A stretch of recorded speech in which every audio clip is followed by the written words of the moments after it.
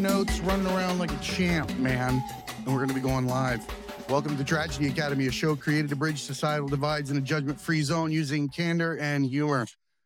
We are here today with Ryan McCarthy. How you doing today, Ryan? Thanks, brother. Thanks for having me on. It's a pleasure to be here. It's a pleasure to have you, man. The One Talk podcast. Gary's here. What's going on, brother? How you guys doing? Doing well. Living the dream. Nice. Caroline is here as well. She's playing around with the cameras, getting the live up and running, saying hello to people. We've been talking to you for a while. I know Caroline was corresponding with you quite a bit on Instagram as well. And I've been looking through a lot of your clips, and we seem to have some kind of brotherhood here that we've created from across the world. Most definitely. Why don't you tell us where you're from and what you're working on? So currently I live in Brisbane in Queensland, Australia. And my whole passion and mission in life is to help people reach their potential or to help them get to a stage where they want to get to in life, whether that's mental health and mindset, more so in those aspects. So over the last 5 years, I've worked in community aspects. I've run programs. I currently run and facilitate programs in schools in the community for the youth and trying to help them stay on a good path. And then also I have the One Talk podcast, which I've been doing since February 2021, so about 2.5 years now.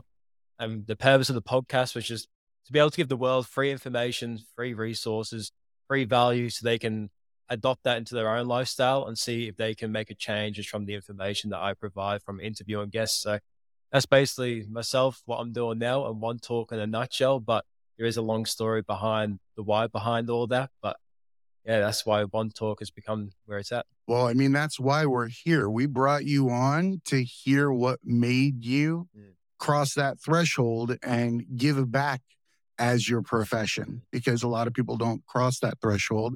They stay on the other side, fulfilling somebody else's dreams. And then when you step across that line, you start fulfilling your own dream and seeing other people's come to fruition in its path. So I would love to hear how you made that leap and where you're at now, what you're trying to do. So the reason why I made the leap is because I'm originally from Liverpool, England, and I moved to Australia when I was young. But when I moved to Australia, I didn't have any family really here, so there's no guidance for me. So now at the age of 11, I got addicted to drugs. And then I was abusing drugs from the age of 11 till 18 when I eventually got sober. Jesus. But the path from 11 till 18 was just numbness, because I think around the age of 11, that's when you start becoming very conscious of your own emotions to a certain sense. It's when you really start thinking a bit more deeper level than you would before then. But I never got to that stage. It's when you start tasting your soup, Gary. Yeah, exactly. So then it's been seasoned for that first 7 or 8. And then suddenly you've got to dip the spoon in there and see what made you. And it isn't always going to be, a nice broccoli and cheddar from Panera. Nah, it's not always what you want usually.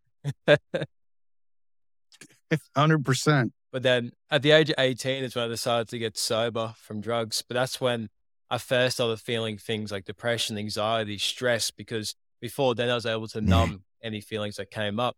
So from 18 to 20 was probably the biggest battle of my life, trying to find ways to cope with all these emotions and feelings and thoughts that were coming up. Because before then, I didn't even know what depression was. I didn't even know what anxiety was. All I knew was just abusing drugs really and just living that lifestyle. So then at the age of 20, I was able to start finding strategies to overcome the battles I was facing. And the main one was getting to the gym and exercising. That was my first savior, because within the gym, I was able to find a mentor who was able to guide me and keep me on a path, and also someone to keep me consistent as well. And then through that path, it made me really passionate to help people in the position I was in. I really wanted to help people who thought there was no purpose to life. I really wanted to help people that thought that I might not see tomorrow. And I really want to help those people to show them that there is a tomorrow and there is hope and there is a purpose, and just helping people get on that path and find out who they truly are, but also find out why they're here on this earth. And also, just helping people live a life that they can reflect back on when they're old and be proud of themselves. So that's why I'm very passionate. That's why when people ask me, do you get tired from the work that you do? I always say no, because it fills my cup up so much. But yeah, that's why I do it. And that's why I love it. I heard a saying before that was, I can't give back to you until my cup runs over. They say my cup runs over. Till my cup runs over, you don't get any. And the reason why I say that is because you're no good to anyone until you're complete yourself. When you found that ability to relieve so much stress and find harmony within yourself working out, I like to think of it like a wet towel. If I handed you a dish towel or a washcloth and I filled it with water or I rubbed it around in something dirty, I use this analogy with yoga too and stuff like that when I'm trying to explain it because people can't really wrap their heads around what is actually happening. It's not stretching.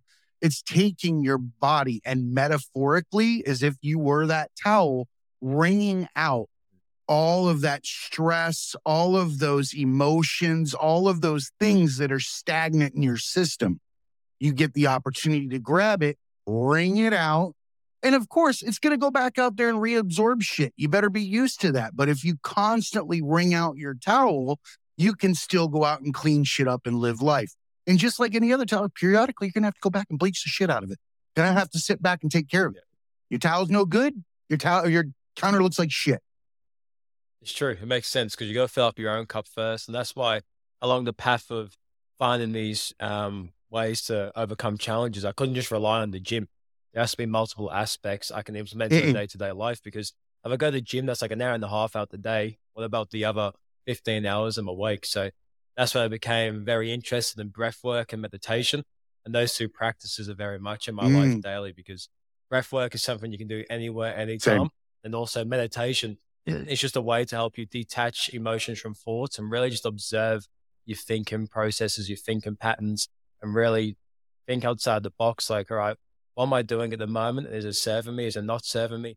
And you're able to really identify certain thought patterns that come up as well. I agree with you 100%. Actually, Gary and I talk about meditation quite a bit. He has methods with which he relieves his stress, and they're not the traditional sense in which I myself, I do breath work as well, and I do a daily meditation where I start my day out that way. And that's honestly what put me on the edge of change. Once I had taken that time to sit down for a while, much like you're explaining, it allows you to see the fallacies in reality in that most every single emotion that you feel is a choice. And it is tied to a past interaction that you're using to protect you in some way from it rehappening again. And you won't realize that. You'll just repetitively revisit these issues. And I've come to the conclusion that much like breath work, everything is cyclical. And I feel like we're actually presented with these opportunities to change ourselves over and over and over again. And if you find yourself knocking on the same door every single time, rather than back up and run away, you might want to look and see if you possibly have the key in your pocket. Because you likely do, and it's been there the whole time. You just don't want to go through the door. There's a big difference. 100%. It's like success, like if you look at success, it's all defined individually between all of us. But a lot of people think success is an external thing that we have to chase.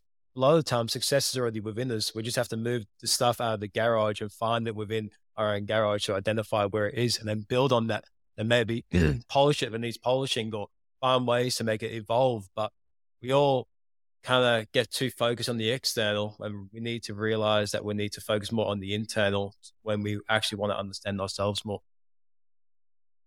I definitely agree with that. I think he had something on his Instagram that said something about doubt killing more dreams than failure or something like that. And that's like something I talk about a lot. And we talk about that a lot on the show. And in general, just like, Jay will always say, like, your mind is a liar. It's going to fucking lie to you. And like, it's designed to. You think people around you will tell you, he can't do that. He'll never be this, like, because they don't have faith in themselves or any dreams of their own. And people will tell you, you're just from a kid from so-and-so, or you're just a guy from over, or a girl from there. Like, you'll never do this, that, or the other thing. Means nothing. It's cliche. Like, you miss 100% of the shots you don't take, or there's a million ways to say the shit. But at the end of the day, like, I want to be on my deathbed, like, not regretting things that I didn't do, like, hey, I gave it a go at all the shit that I wanted to at least try. I lost a lot of those fights, but at least I got in them because worst thing, we talk about this a lot too, is just like your life just goes by with that 9 to 5 working for the weekend. You never, you're like, you're okay, you're content, but you're not really ever happy. And, pleasantly blinded. Yeah. Like, that's the kind of thing that I don't want, I'd rather fucking go out in a ball of flames than like slowly peter out the next 30 years, So with yourself, Gary. Also, I see you got a lot of Nipsey Hussle stuff too. Yeah, Nipsey Hussle. So you got a lot of Nipsey Hussle stuff around. That guy's, he didn't get the credit when he was alive for what an actual like philosopher he was. And I actually got to meet and have a meeting with him about a year before he passed. It was short, but the guy was when you're around certain types of people that have a presence that you can't like really describe, just like larger than life. Yeah, just the way people are around him and like, and not egotistically. Yeah, he was a guy that was special, and about a lot of conspiracy theories about his murder, like being more than it was, because the guy could have made some real change and started to, and then all of a sudden they take him out, the whole Dr. Sebi stuff. But yeah, there's a lot to it, but he was we talked a lot about just opportunity. And just like you could find your own lane and be successful. Like he was talking about, people always told me like to be successful, I had to go to this white record label and do it their way and go and follow somebody up the path, like their own path. And no one ever said like, stay where you're at or do it your way. And like, there's this, there's a road to success there. And the guy was just wise beyond his years. And he just, I come from a different gang that he does, that we should be like arch rivals. And I know a lot of people are like that with him. And he's one of the people that gets a pass. He would wear red and none of the Crips would care, or he would be in an all blood neighborhood in the middle of war and like they wouldn't bother him. Like he was just like, he's one of his own guys that ended up taking him out. But he was one of those people that got so much respect that just, he became a lighthouse. Yeah. I think he stayed unto himself so much that he became an example for others, and it didn't matter what he was wearing. I was going to say authenticity breeds hate. Yeah. If you find that you're being yourself and you're making strides in your life, people will hate you for simply being what they won't muster up in themselves to do, or up inside themselves. If they're not willing to do it themselves, it's easier to hate you. And someone like Nipsey Hussle, if he's authentic, if he's himself every day, he's going to create the hate. And he's also going to set an example for the people that see that he's being real.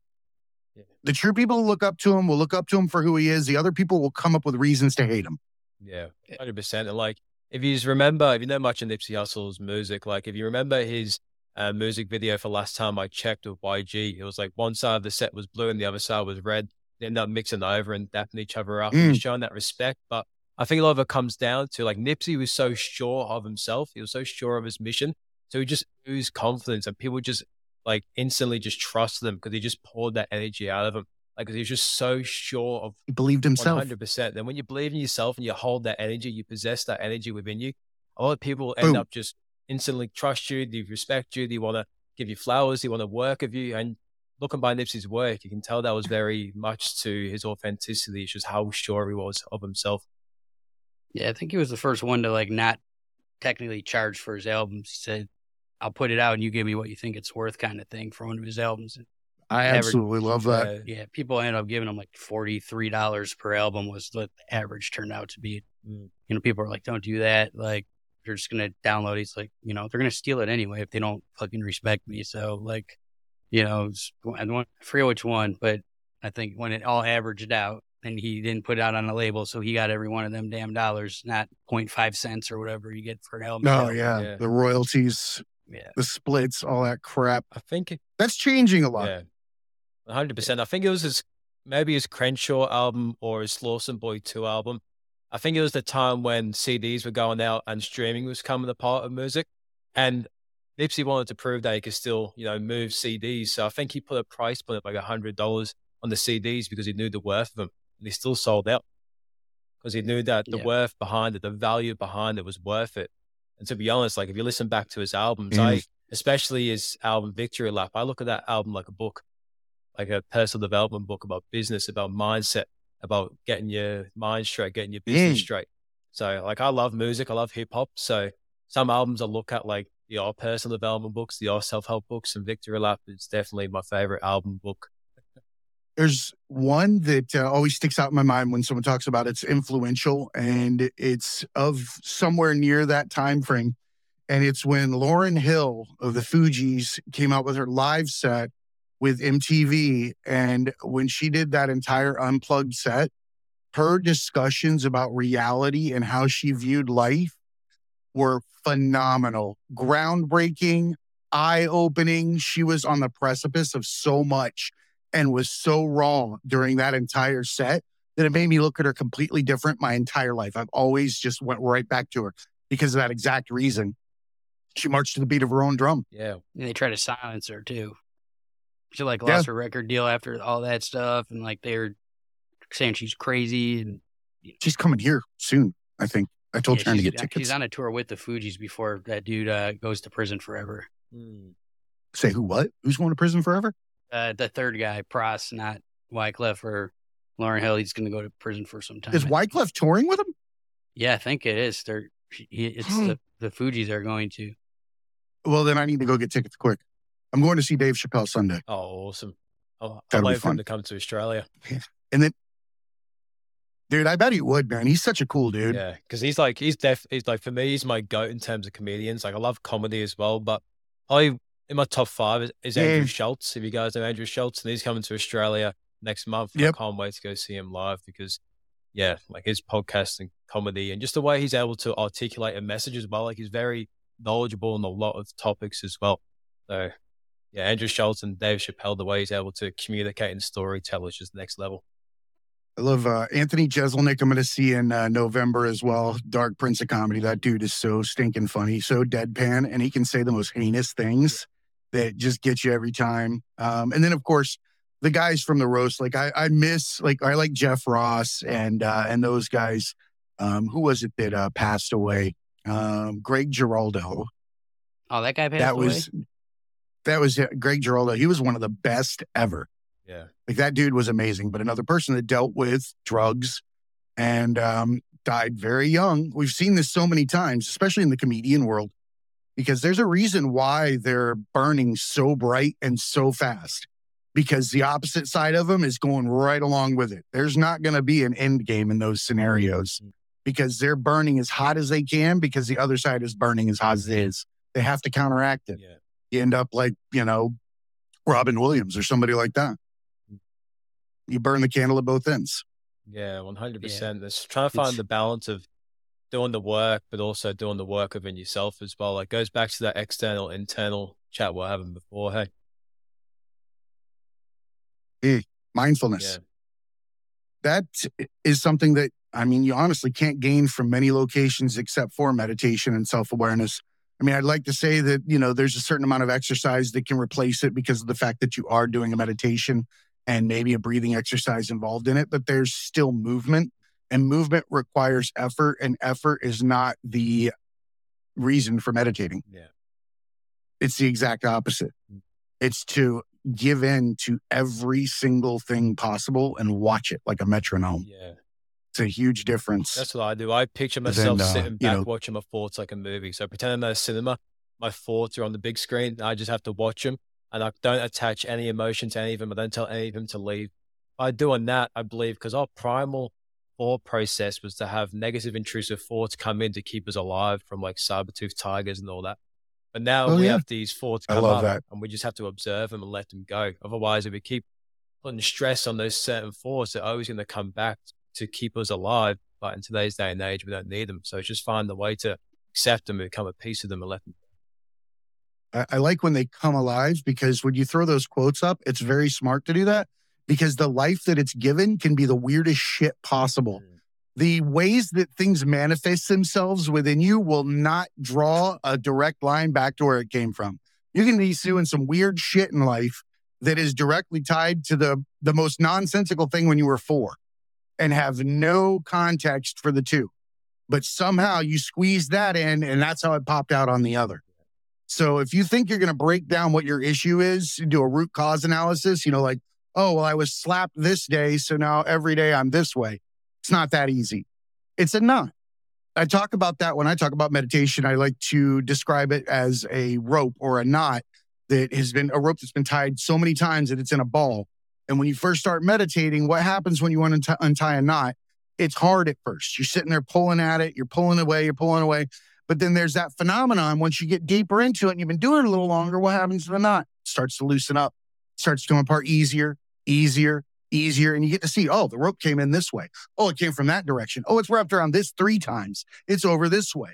You get to see all that. But in order to get a look at the rope, you got to sit down and take the time to actually examine it. Yeah, it's a process as well. It's a journey within itself. Because when I first started meditation, before it, I was the type of person, I was like, I'll never meditate. Like, I couldn't do that.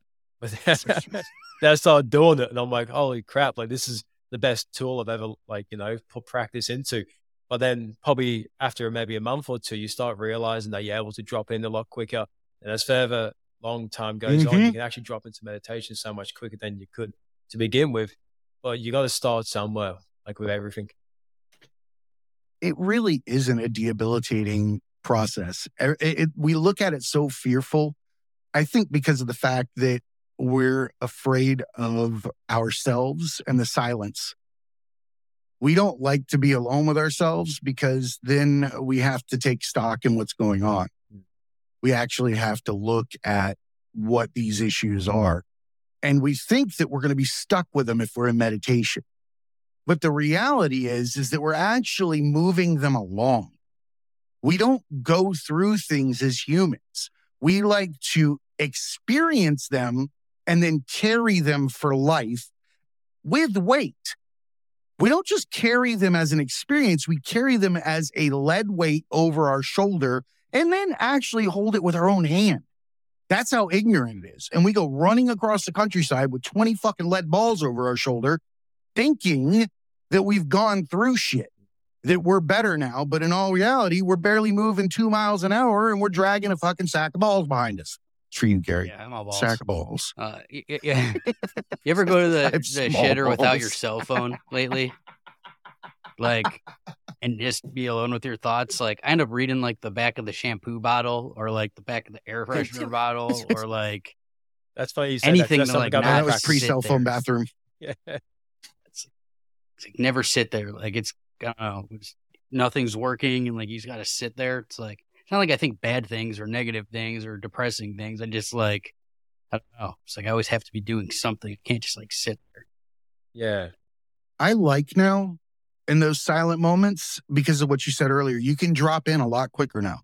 I can drop in a public environment, everybody's standing around me, and I can take a step into meditation and watch the room live around me, live a non-existent make-believe life in real time all around you, people talking, getting up and down, or not thinking, or thinking and in a different world while they're 2 feet away from you. You get to observe the world in a much different manner once you start to do it for a while.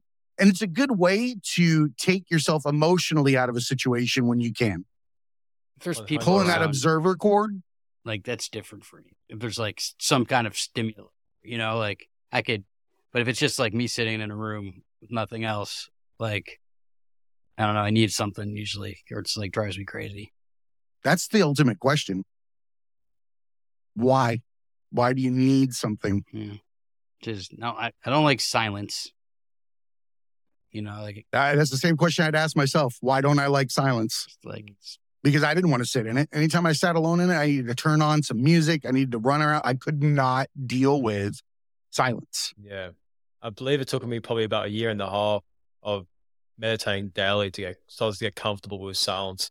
So I was so used to chaos. And chaos not just meaning like violence. I mean, chaos in the sense of something's going on 24/7, like life is like a tornado.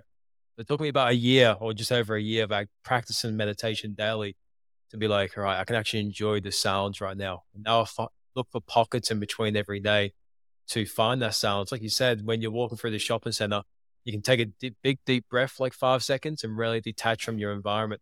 And now when I'm at home, I try and have moments like that where I just stand outside for 10 seconds, take a big, deep breath, and just enjoy and embrace the moment, and then get back into it. Because I feel like we have to embrace the moments in between when it comes to mindfulness. Because a big misconception is that we have to do it every night, every morning. But yes, that's great. I do that too. There's those moments in between, like you said before, Gary, going to the toilet without your phone, like just becoming present in the moment for that, or going outside and feeding the dogs, becoming present in the moment for that instead of being caught up somewhere else. It's like just being where your feet are in these little pockets of moments in life. being where your feet are is very important. We should put our feet in the grass and stand there for a moment, because we're not paying attention to what's going on around us under any circumstances. When we're afraid to be with ourselves, we're not taking care of ourselves. We can't be mentally okay if we're afraid to be with us. And then at the same time, nobody wants to be with someone that's afraid of themselves. After a while, we start to wonder why we're not having the relationships that we want. And the less that we, care for ourselves, or the less we care of, our situation, the people aren't going to come near us. Why would they? Yeah. I think that's why I go back to that lighthouse scenario. Love yourself, stand up, be the best that you can be. And then the rest of it kind of wraps around you. It builds around you and it comes to you, versus trying to run down some path that somebody else did first. Yeah, 100%. I heard Jay say before as well about your mindfulness or meditation practices, Gary. Like, what does that look like for you? I punch shit a lot. Yeah. I like it. I like a lot of it's making music. When I there you go. When I that's a great start, I got all the equipment here, and when I get into like making a beat and like getting it perfect, like in my mind perfect, like I'm dialed into every snare and every kick, and like I'm only thinking, like I'm not even thinking about the music so much. It's like kind of like my mind goes blank in a way, and I'm just kind of like I'm only focused on just the noise, the taps and the booms and the snaps, and I'm not thinking about that's meditation. The show I got to go do, or who pissed me off earlier in the day, or nope. I'm just the rhythm of that beat, and like, and I mean, I'll look up and it's been 5 or 6 hours sometimes, and like don't even realize that I didn't think about one other thing in that moment. Not like I'm hungry, not like I take a shit, like not that something's due tomorrow, or it's kind of like in the same way when I'm boxing too. Like if I'm like, all right, I'm gonna try to like get a double jab, right hook to the body, like a 4-punch combo, and try to get that perfect today. If I'm just at, I'll punch and punch and punch until my arms don't work anymore. And I was not thinking about one other thing. And it's not, I used to like just beat the shit out of it to get the aggression out, which I'll do occasionally. But this was just like, all right, I'm going to focus on like really snapping this jab and like getting it just perfect. And then just like, till I'm tired. And then I was just in the moment. I was interviewing a fighter like a few days ago, and he's like really into a lot of this meditation and stuff. We'll have him on the show, but he was talking about like there's no more in the moment than in the cage or the ring or the octagon. He's like, you can't be anywhere else. You're not thinking about your taxes or whatever, when there's a 265-pound man trying to take your block off, like you're just in it, like living in the moment. It's true. That's why you got to love what you're doing. Yeah. You got to love what you're doing. I was telling Caroline earlier today, if you're a painter, if you care about what people think of your painting, you're probably looking over your shoulder and your painting's not going to be great. If you don't care what other people think in your painting because you love to paint, then it'll be beautiful and you won't give a shit what anybody said behind you. Yeah. Yeah, and don't compare as well, like with your own work or your own art. Comparing. The famous saying is comparison is the theft of joy. So the more you compare your own work with other people, the more you steal your own eternal happiness. Yeah. Still judgment, thou shalt not, right? Yeah. I mean, that's a pretty heavy tenet. When you judge something, you put weight on it. You also take away from something else. It's kind of like benchmarking a room. When you walk in and you say, oh, I feel fat today. You're not, or you are. But all you're doing is you're letting everybody in the room know that they're on either side of that mark. So if they're smaller or bigger than you, they're automatically worse off no matter what. Even if you didn't go in there with weight as your problem, it might have been the fact that you don't care like how your hair looks. But if you announce weight first, nobody's looking at hair. You're setting fucking tones for the room, right? Those benchmarks will fuck people up. You can't compare things. The moment that you give somebody something to shoot for, they're going to have to knock something else down. Yeah. Yeah. Well, it's tough now too. Cause like, growing up, I had the people in my neighborhood and like 3 channels on TV to like really see what the fuck was going on.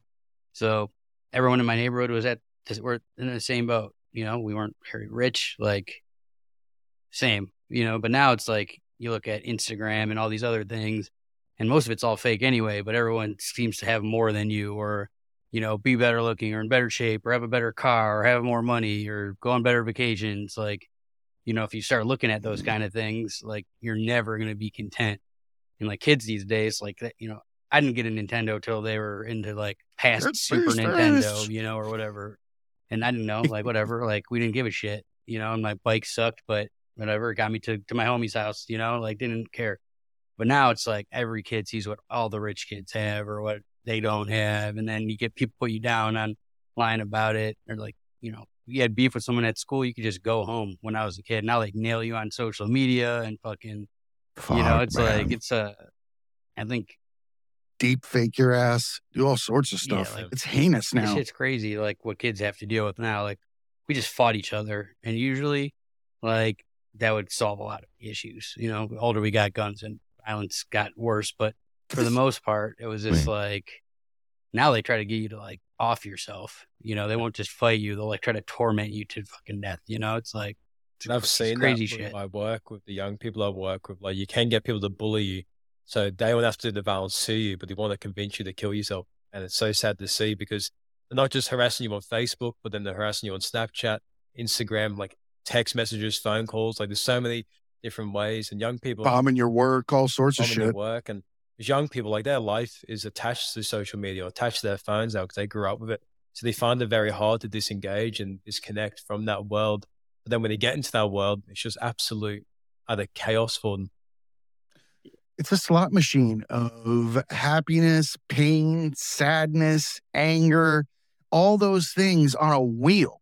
And you're just spinning it in front of your face. And you have to have these micro emotions that you have to go up and down and ride this roller coaster of a slot machine and expect to stay sane. Human mind is not designed to do that. You're literally taking 100 years worth of experiences and ramming it in 30 seconds in your eyes and riding the roller coaster up and down with them. Somebody's dying in this video, you're going to know what it's like to feel like to die for a few minutes. Somebody's farting on their wife, that's going to be funny as shit. You watch that too? The next one, somebody's starving. That was me. Yes. It's such a weird wheel of fucking emotions that how can you stay sane? And if you're an impressionable young mind, you're fucked. Yeah. I think it goes back. Sorry, I didn't mean to like just tell all children just give up. It's over. Yeah. Like try to figure out what's real and what's not. I mean, we just had to figure out if wrestling was real when I was a kid. Like now it's like nothing you see is real like in front of you. So how do you deal with that shit? It goes back to like that talk we had earlier about Nipsey Hussle. It's about being so sure of yourself that anything that happens around you doesn't impact who you believe you are. That's rock solid and a very hard place for people to be and the shortest drop to get to. To be yourself is fucking easy. Yeah. You literally have to get up, breathe, and walk, do your day. All the efforts that you put in, simply picking out clothes, most of the people in the world are not picking them out for themselves. They're picking them out for the adulations or the way that someone will look at them for what they have on. If you're starting your day out creating a character for other people to love, they're never going to know who the fuck you are. Because you don't. I didn't for so many years. I got a suit on. Well, he must know himself now because that means he has money or a good job. He's mature. No, I'm standing with a bunch of immature people pretending to be this particular person, just like the rest of them. We're all just fucking pretending. Once we figure that out, there's a reason why monks and tribes say, oh, they're insane. They're not saying that because we're running around fucking screaming. They're saying that because we fly to other countries and take naps. What was that word you used? Adulations? Yes. That's the word of the day. I got to Google shit like with him all the time. Is that how I did it back then when they said the word of the day? They would scream.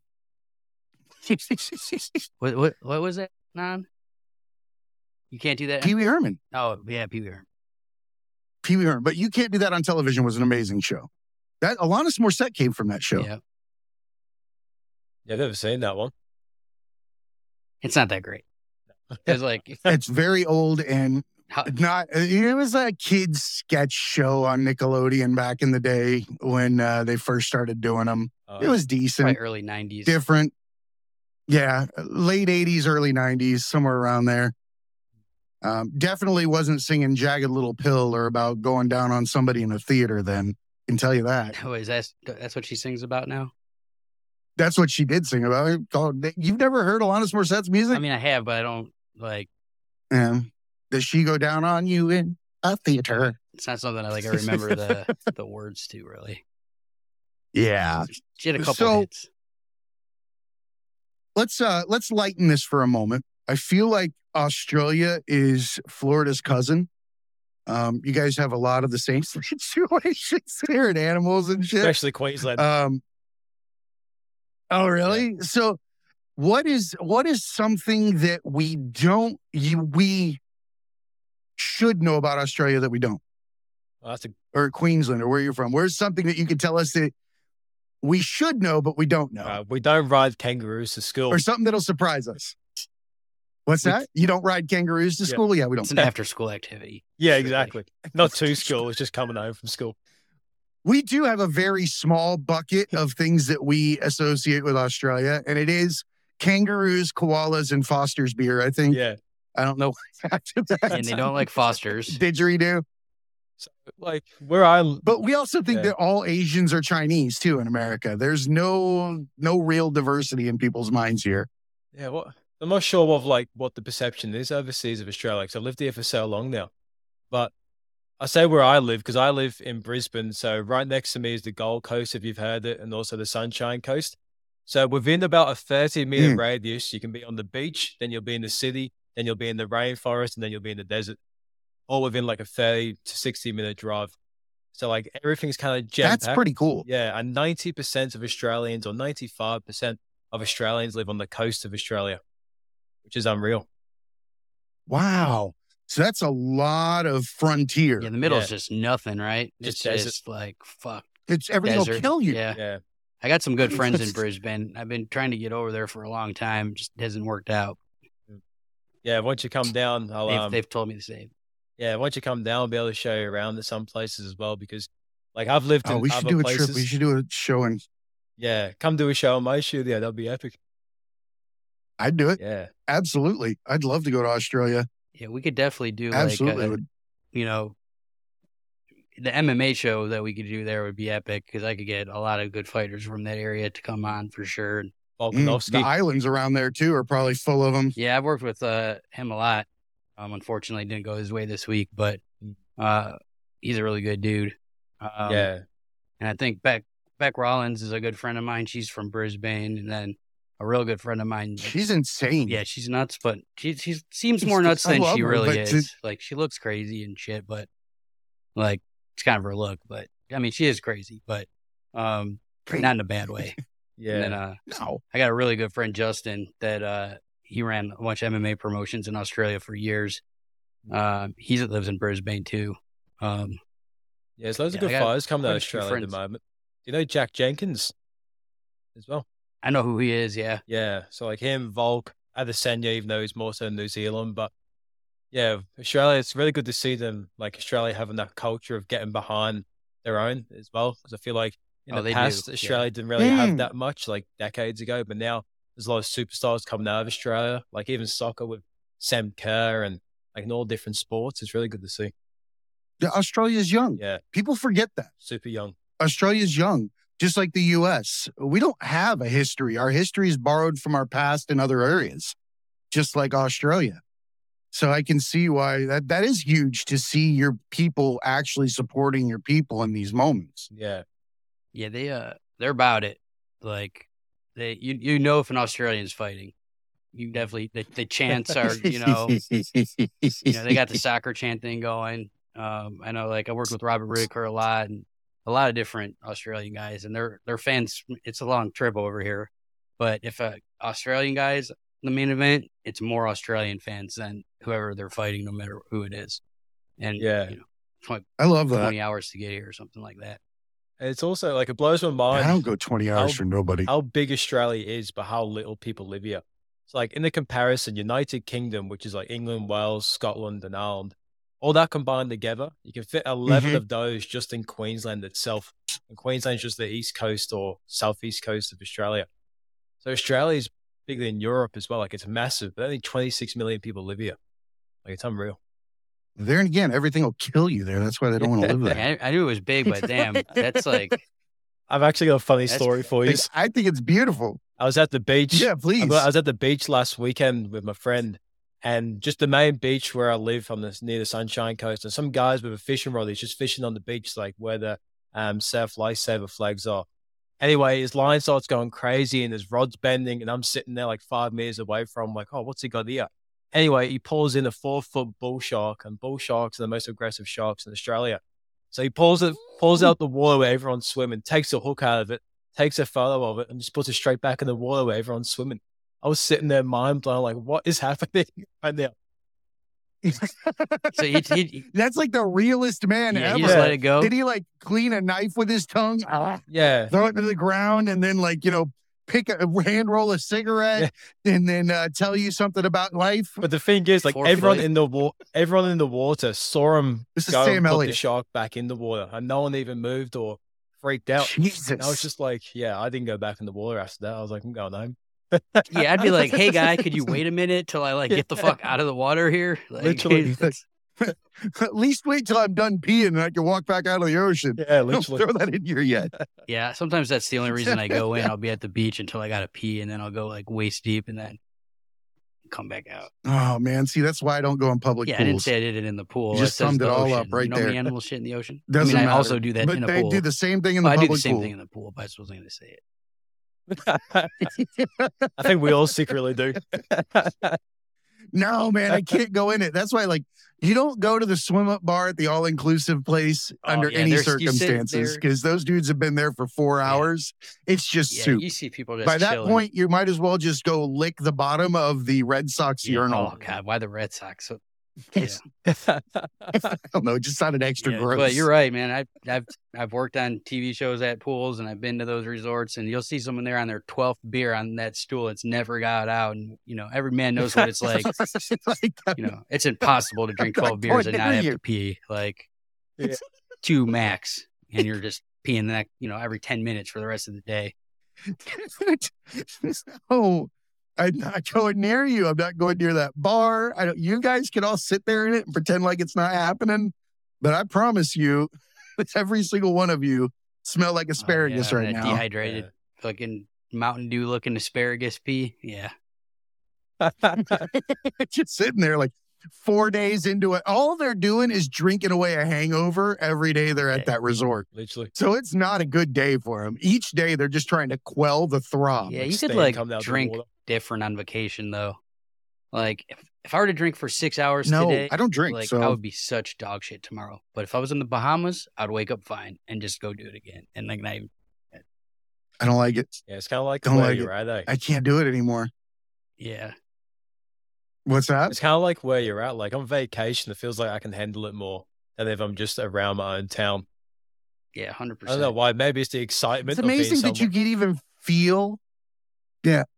The fact that you can even feel better by a location should tell you that it's you. Yeah.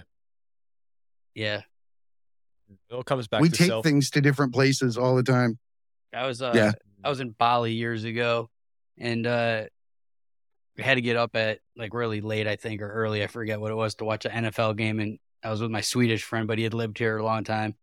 So we're watching this game, and then ended up drinking like for a good amount of time after. And the bartender's like, "You should probably leave pretty soon." I'm like, "Yeah." It's like, "Why?" They're like, "Aussie Rules football is coming on."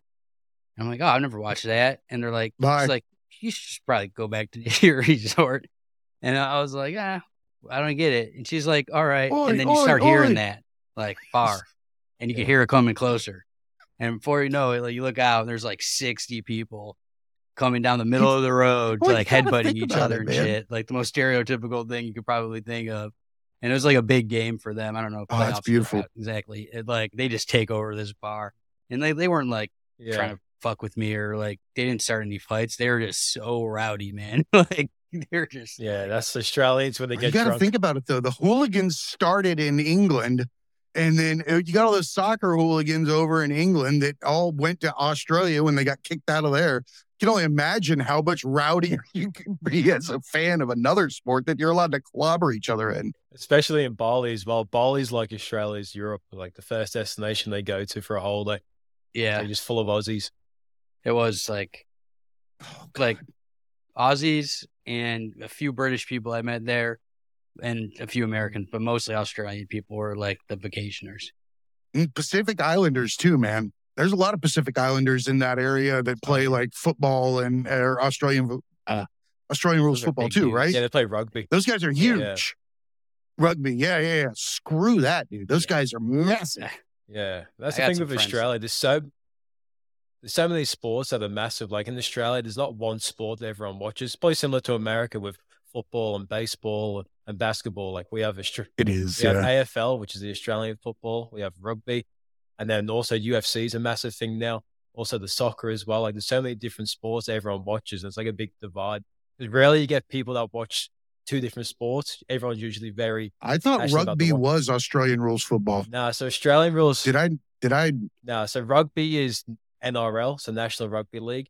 But then we have Australian Football League, which is like the egg-shaped ball where they run and bounce it and they just tackle each other the whole game. It looks pretty messy. That's not rugby? I thought it was just rugby, but nah, they were just throwing it too. It's their own sport that they made up. Still. Yeah, it's like AFL, it's called. It's just yeah. It's like a half rugby, half American football. Yeah, it's we used just to play like as a kid with like a derogatory name, and it's kind of like that as well.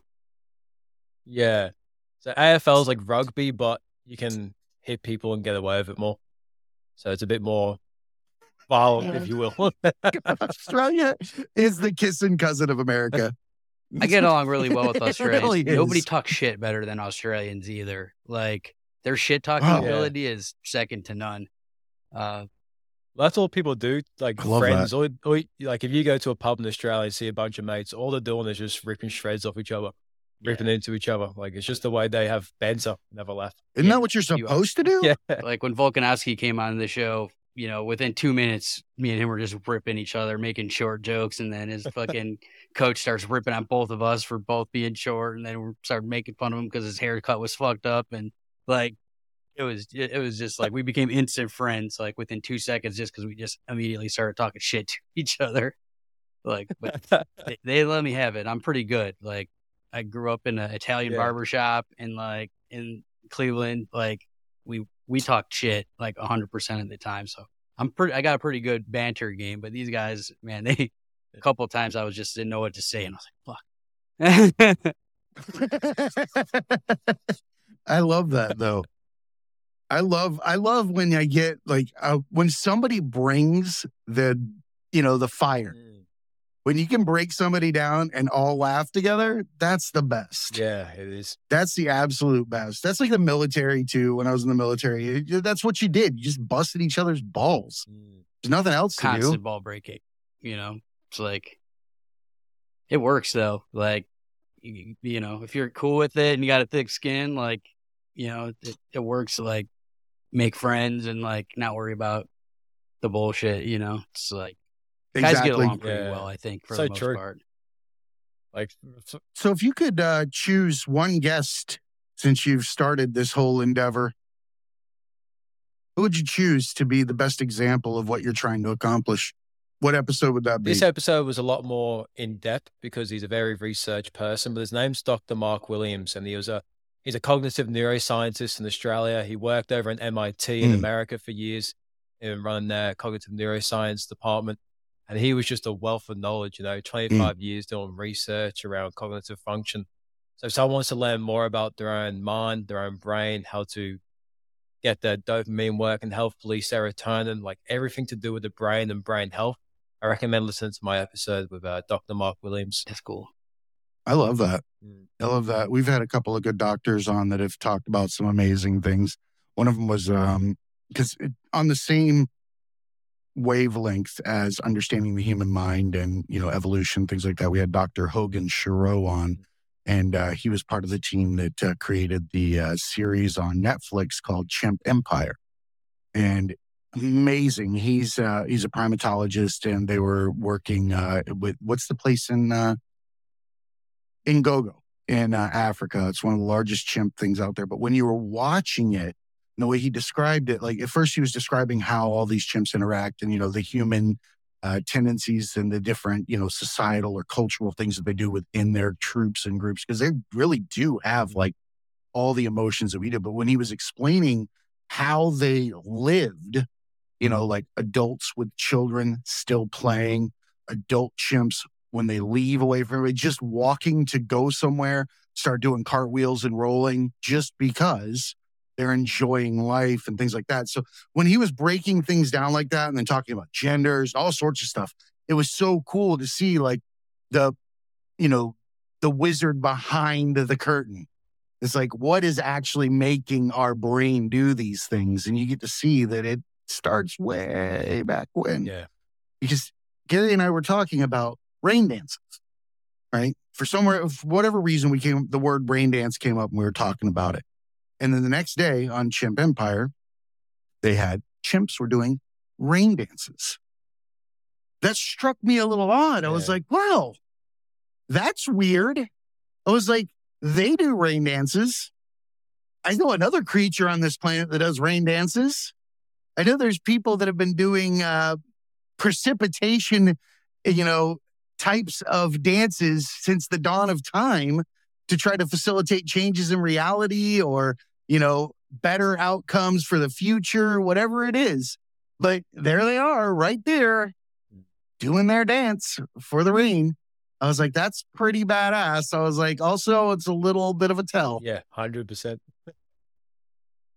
Yeah, that's 100%. Animals have like dogs and shit can tell when it's about to rain, and stuff like that. Like, mm-hmm. They have sense because they're not thinking. They're not thinking. They're not wasting their mind on things that don't exist. They're not thinking about yesterday. They're not thinking about tomorrow. They're thinking about thinking. They're thinking about the smells in the room. They're thinking about the sounds going on around. They're so far ahead of their non-thinking that they know when things are going to happen in advance. They have feelings, intuitions. They did a study on dogs where their owners would leave them at home and that in an undisclosed time would make the decision to return home. And at that point, they would look at what the dogs were doing. The dogs would start to change their emotions. They'd start moving. They'd start facing the doors. They'd start doing all these things based off the simple fact that their owner had made the cognitive decision at that moment to return home. It's interesting. The thing is, too, like they're not overstimulated either. So they're actually able to tune into their senses. Yes. And be present. So I feel like as a human, especially in 2023, was super overstimulated. You're 100% right. They're not looking at it Facebook. Yeah, scrolling TikTok. If dogs knew how much the neighborhood groups talked about their poop, they would fucking think they were famous. That's a hot topic. You see that poop DNA shit that they have now? Everybody's bitch. Yeah, it's like you could like someone's dog shitting in your yard. You could collect the shit. Like where Sal lives, like I think if you have a dog, you have to like give a sample of your dog's poop. And then if it's like caught, they find shit somewhere, they like get it analyzed and they can bust me for it. That's unreal. It's a real thing. You imagine someone going around like sampling dog poo on That's their job. Funny. To, like fucking scoop the poop and like have it analyzed. Oh well. Yeah, it's like a real thing. I was gonna say there could be worse jobs, but that sounds pretty shitty. But it's like I don't even know. Like, why is there a need for that? Like, just pick up your dog's shit. Dog poo epidemic. Like, people don't like to talk about the fact that they're going to die one day. Yeah. Yeah. That's why we do all this. We don't want to have the conversation about why we're here. So we pick up dog shit and do DNA tests and make fucking Whoppers or salads smell like Whoppers and fucking other weird shit like that. Like, we're just stupid animals running around with our, like chickens with our heads cut off. There's no reason to do 99% of the shit that we do. Just fill in space. We are, dude. We're just filling space. A void. Yeah. It's just a void. You don't want to talk about it? Don't want to talk about it. Okay. So we'll just make up something new. What's the newest job we can create? Like, we create things to create things. I was thinking about this the other day. CVS, right? The local pharmacy here in America has like this whole fucking giant loyalty reward program thing where they'll give you like 20 keychain tags and a receipt the size of the fucking Declaration of Independence, all sorts of shit. They give you all this stuff so you can get points to knock the price off of something at some point in time while you're there. Why don't we just drop the price of everything? There's like whole departments for this shit. There's cars and people are livelihoods. There's careers. There's fucking departments. All this stuff is being created for what they could have done was just drop everything 10 cents and call it a day. They're trying to get people to go there.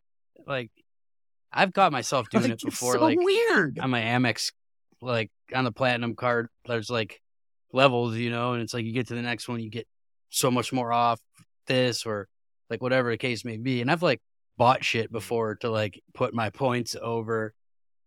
Yeah, but not Skittles and a fucking birthday card for your Nana.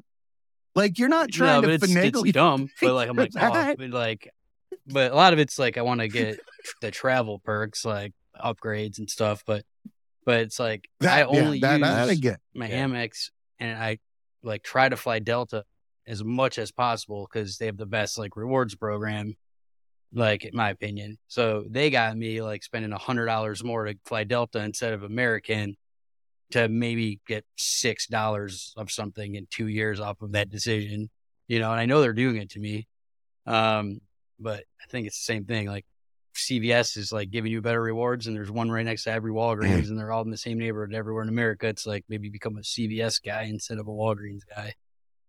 Well, maybe that's how it works. Yeah. I think honestly, you just like the Delta wings they give you when you come on the plane, and you've got a whole fucking carton of them, and you've been collecting them. Like, I like to go into a clean bathroom at an airport or take a shower if I want to for no reason. Because airport public bathrooms, I do it all the time. Just have you taken a shower at the airport? Oh, so you're one of those people that I try to use every the amenity they give me there. Like squeeze the shampoo even if you didn't use it. Like, I'll do that, especially if I'm flying internationally. I look for the closest amenities to use. But domestic, well, Australia, we don't really fly too far, so it's usually just hop on for an hour, hop off. Yeah, if you're going to come across the pond and you could get one of them beds or something, that's a game changer. Fuck that. Like, is it like 6 hours from east to west for America? Yeah, about 5 and change. A flight? 4 or 5, yeah. Yeah, something like that. It's just enough to annoy you time change wise. For people that are those sleeping types. Because we've got, is it a big difference at times? You don't sleep, dude. Oh, yeah. 3 hours, 4 hours, depending on the time of year. No. California isn't it? California and Florida can go 4-hour difference. I thought, maybe I'm wrong. It's the same here. East to west side of Australia, I believe, is about 3 hours difference. Yeah. It just like if you're working with people on either coast, that's when it's a bitch. Like when I'm working with ESPN, they're in New York, I'm in West Coast time. So they start, blowing you up at 6 a.m. your time, 9 a.m. their time. And then you're trying to get shit done at 6 here, but it's already 9 p.m. there. So they've stopped answering. So it's kind of like those 3 hours on either side, like really add like 6 hours to your day, or like some frustration of having to get up earlier, like, or staying late to like get something done. So it's yeah. There's a lot of international work like that constantly with like India and Japan. And dude, I'd forever be opposite schedule trying to get shit done. Sleep hygiene is important too. Yeah. If you're going to talk about mental health, sleep hygiene is one of the pillars to like getting yourself on the straight and narrow mentally. Yeah. that helps too. It probably contributes to the amount of sleep that you get. But no, I have toddler times. Like my doctor has given me, no, you need to be in bed by this time. That's it. Otherwise I start falling apart. It's so important. That's why I always try and aim for 7 to 8 hours. If I get at least 7 hours of sleep, I feel great. Yep. But anything before 7, I feel horrible. anything after 8, I feel like I've overslept. Like 7 to 8 is like the perfect sweet spot, I find. Absolutely. Well, I'm not going to hold you too long into your day. We're getting later into ours, so we'll be going to bed and you'll be taking on the day. Ryan, why don't you take a moment, tell everybody where they can find you, where they can find the show, where they can get your cool gear. So the best place to go would just be Instagram, because then I have a link tree, which will get you everywhere else for the podcast. So just go on the Instagram. There's at OneTalk, ONETALK, and then _. Then from there on, just feel free to reach out, start a conversation, or feel free to check out the podcast. But best to start at the Instagram page. I like that. It's a good place to catch all of your clips and see what each guest is all about. It's a good idea to start there. I appreciate you, Ryan. Gary, you got anything you want to close up with? Not really. I think I would just say, like, people don't a lot of times watch TV or listen to podcasts or stuff from like other countries. And I would like to get more international fans coming this way. And I would encourage people that are listening to check out not only Ryan's, start there, but like to look, because especially Americans, we don't travel much. We don't really look.